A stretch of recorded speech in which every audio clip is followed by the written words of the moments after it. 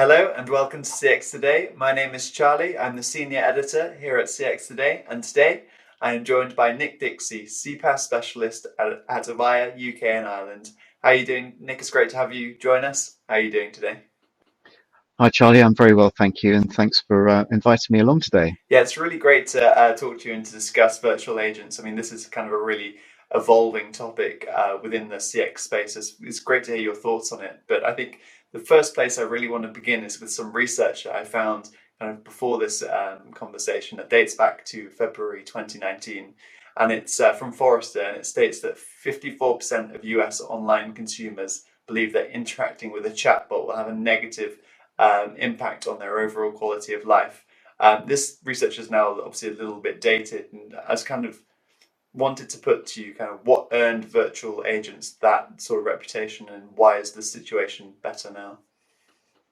Yeah, it's a really interesting point. I mean, I think a lot of it in the beginning, typically that many virtual agents, as such, were poorly conceived and implemented, almost like an unintelligent IVR capability.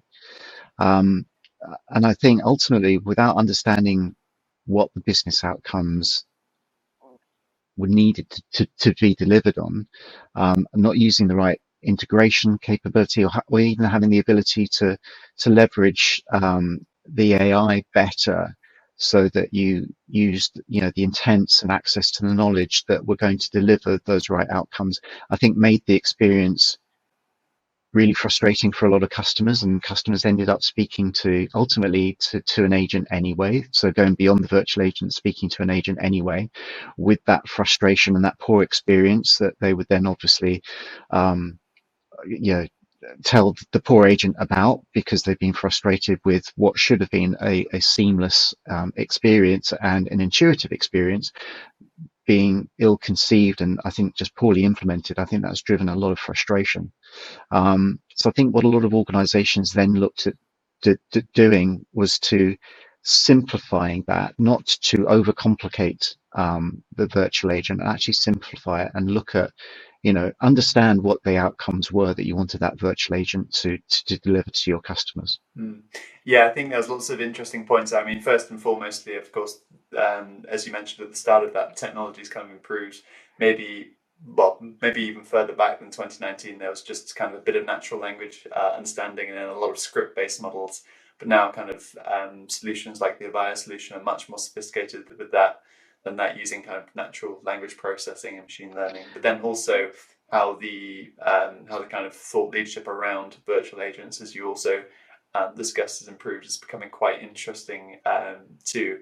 I think kind of to add more perspective to this conversation, I was just wondering like which brand has a virtual agent that from a consumer's standpoint really stands out to you?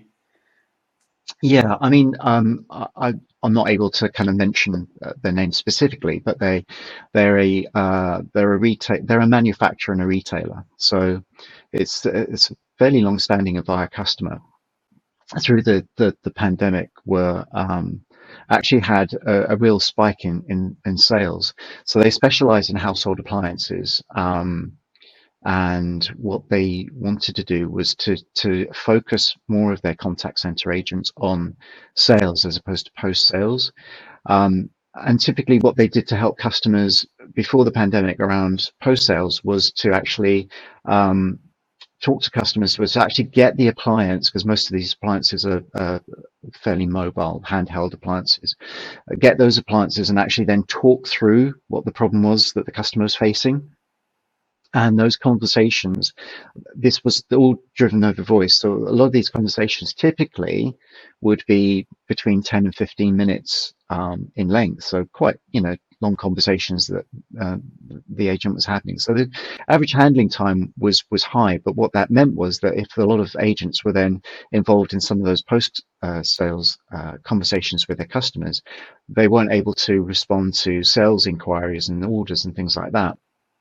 So what they then decided to do was look at how a virtual agent could help them deliver the same experience, but in a completely automated way. So they looked at the product range, they looked at the analytics behind, different calls with they were getting on different products, you know, common problems, looking at the knowledge that they had, the knowledge bases they had around those products as well. Because as I've said before, you know, fundamentally we're lazy, and even though the information could be right there in front of us, we typically don't like going to find it and trying to sort of sort it out for ourselves. So, you know, if we're short on time, you know, other pressures will call up, and we'll obviously want to speak to somebody who can help us sort of guide our way through it. So they took all of that good knowledge, FAQs, PDFs, etc., and made that available within their virtual agent. So typically, a customer would go onto the website and look to see if they could get the number for the organization to call up. But actually, when they were going to different product pages or contact pages, getting a chatbot come up with some very clearly defined options that the customer could literally just click on and go, oh, okay, that's my problem, or that's what I need to speak to somebody about. Excuse me. And they made that very intuitive. Um, they sort of structured it in such a way that they knew what products were that customers called most often about, and therefore started to look at ways and means of making that information more available, more directly available to those customers. And that actually deflected a lot of traffic away from people calling into the contact center and speaking to an agent. And it went from 6 defined intents to about 14. And that wasn't because of scope creep or anything else. They just realized the power of what they could do within this virtual agent solution and wanted to add other capabilities to it. And it was so successful as a pilot, as a proof of concept and proof of value within the UK, that they looked at sort of doing something very similar in local language in other countries, so that literally it was something that they could replicate without having to take on board additional agents or train people differently. They literally could roll out a global solution, even though the main sort of hub of skills and knowledge was in the UK. They literally could localize this and offer it on, you know, in many other territories where they physically didn't have the same level of expertise as they had in the UK. So it was incredibly powerful, and it was really nice to see the customer using it, using that capability, using the technology, structuring it properly, really getting to understand or knowing what outcomes they wanted to deliver to their customers without losing any of the quality of service that they'd given their customers previously by speaking to an agent. And of course, what that allowed them to do was then prioritize their agents on, you know, new sales orders, etc. So it's a really great way of being able to use that technology to kind of shift priorities and meet demands in other areas. Mm. Yeah, I mean, there's lots of really fascinating insights in there, all the way from kind of getting to grips with customer behavior, and how that influences how a chatbot could handle a query, and not just kind of the easiest process flow, all the way to kind of digging into your demand drivers to lift up to surface even And news. yeah, and actually, interestingly, they used it to actually help drive additional sales as well. So if the particular product you had consumable items associated with it, they actually built in an opportunity to then say to the customer, actually, do you need anything? Do you need any more consumable items for your appliance? And actually, they used it to start actually driving sales. So, you know, rather than the customer having to go from, you know, a chatbot to another part of the website, they all built it within there. So not only was there the ability to resolve issues and provide great customer service, but it was also a sales channel as well. So that worked really, really well for them. And again, not sort of taking the time up from the agents being able to do that, but simplifying the customer's journey and the customer's experience was quite powerful. Mm. Yeah, I think that's particularly kind of fascinating how they were able to kind of expand the proposition over time. But in terms of where a brand should start when putting together such kind of a successful virtual agent initiative, like that example, what kind of advice would you have to kick off a project like this? Yeah, I think it's sort of building on from what I said previously about just if there are certain activities, certain tasks that you want your agents to do less of, or you could think about ways of being able to prioritize your agents differently, use those as the basis on which you can build your virtual agent capability, because typically agents might handle a lot of information based interactions with customers, and therefore if the information is available but you make it far more easy, more easy for the customer to get, and you can either, as I explained before in the previous use case, use a bot, or even if a customer still calls in, using digital deflection, so deflect the customer to another channel, perhaps it's a social media messaging channel, or even SMS. You can start to streamline then the number of interactions that your agents deal with on a day-to-day basis, and use that to be able to help them prioritize and perhaps what the kind of bigger business priorities are. Hmm. Because as I mentioned before, typically customers won't look at FAQs, knowledge bases online, and will want to speak to somebody at the end of the day. Certainly, I guess, certain demographics within the population will do that. And all too often you hear IVRs, fairly classic standard IVR say, if you want more information, go to our website at www, whatever it might be, and check out the information there. But it tends not to be specific. So, you then start to put some real intelligence behind what the virtual agent can do.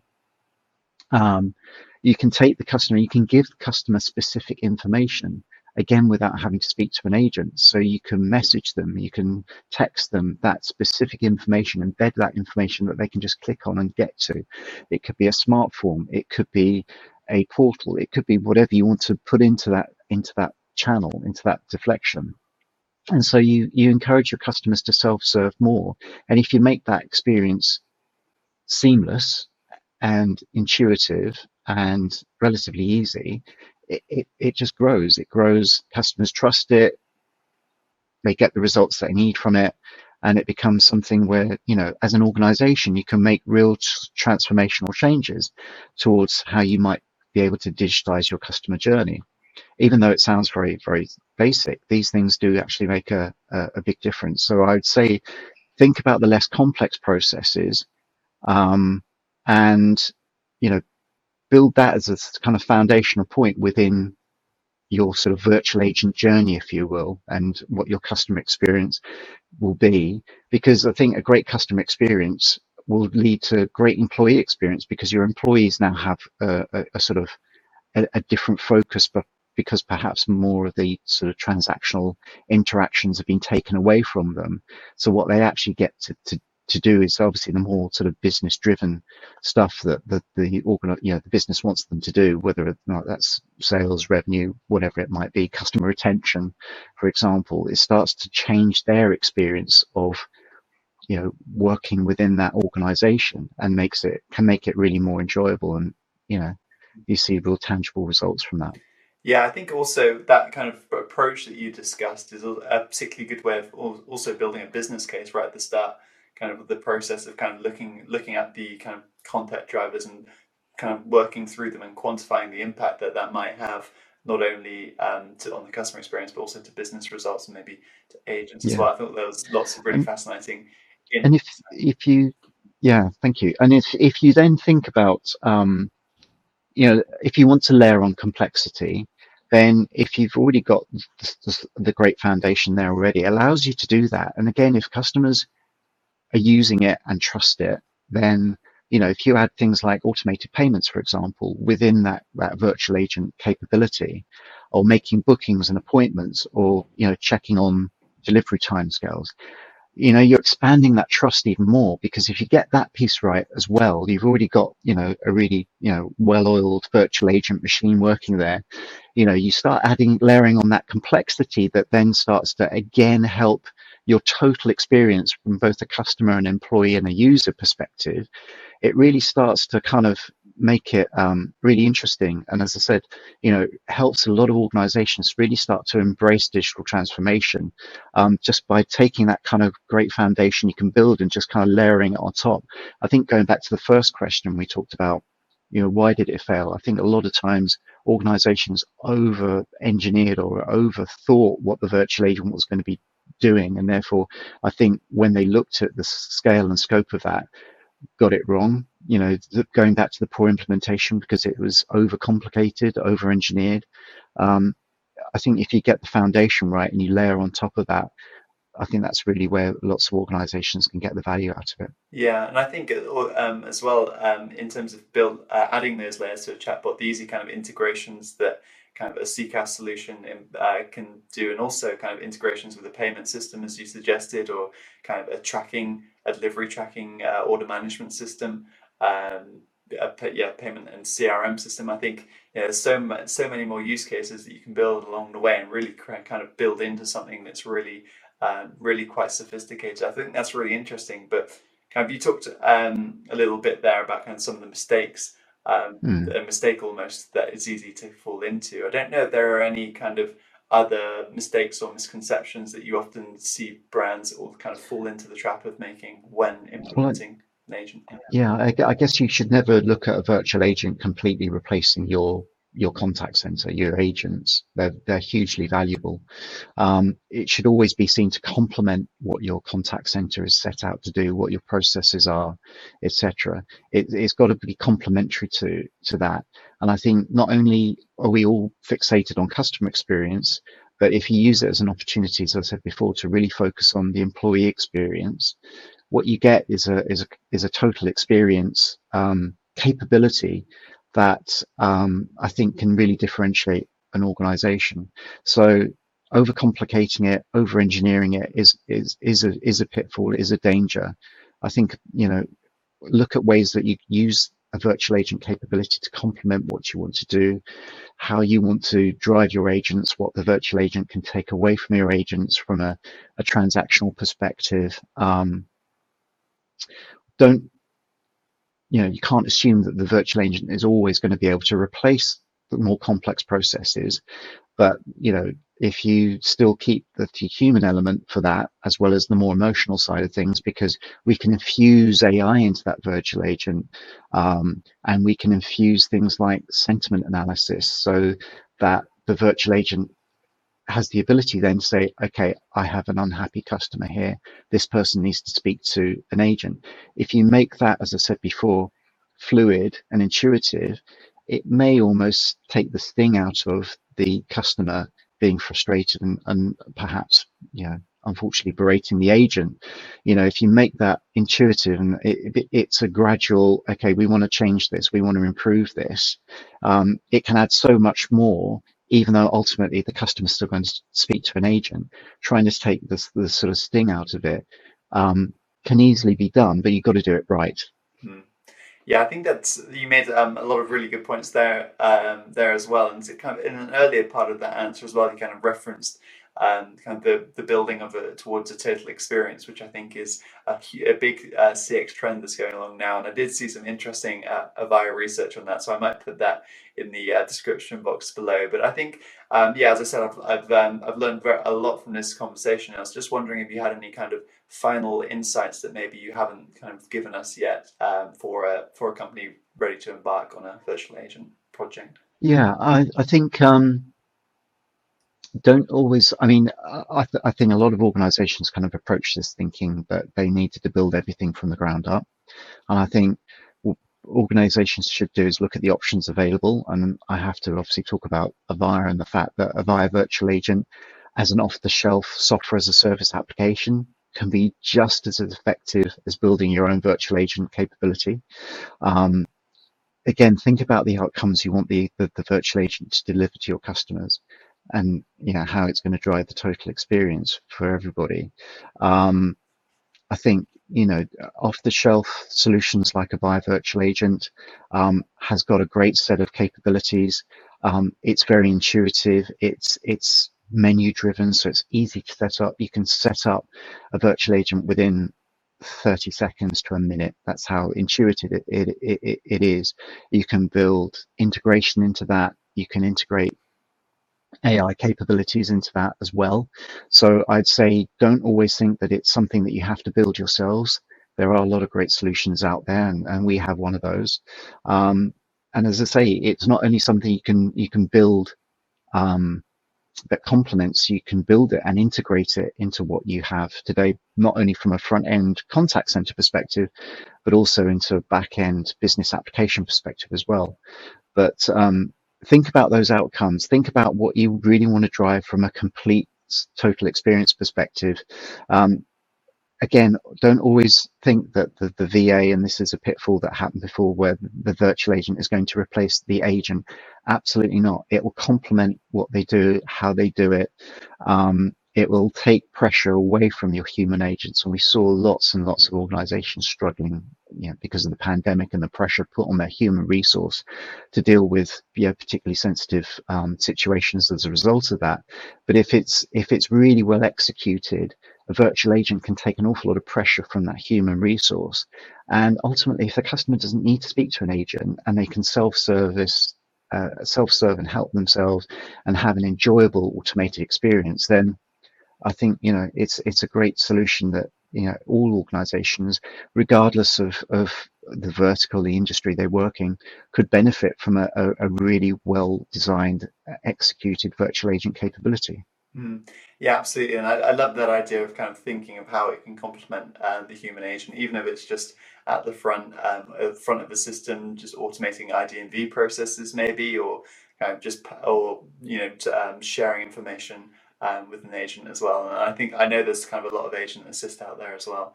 But yeah, I think this again a lot of very fascinating insights. And I think that's a great place to end today's conversation. So thank you very much, Nick, for joining me.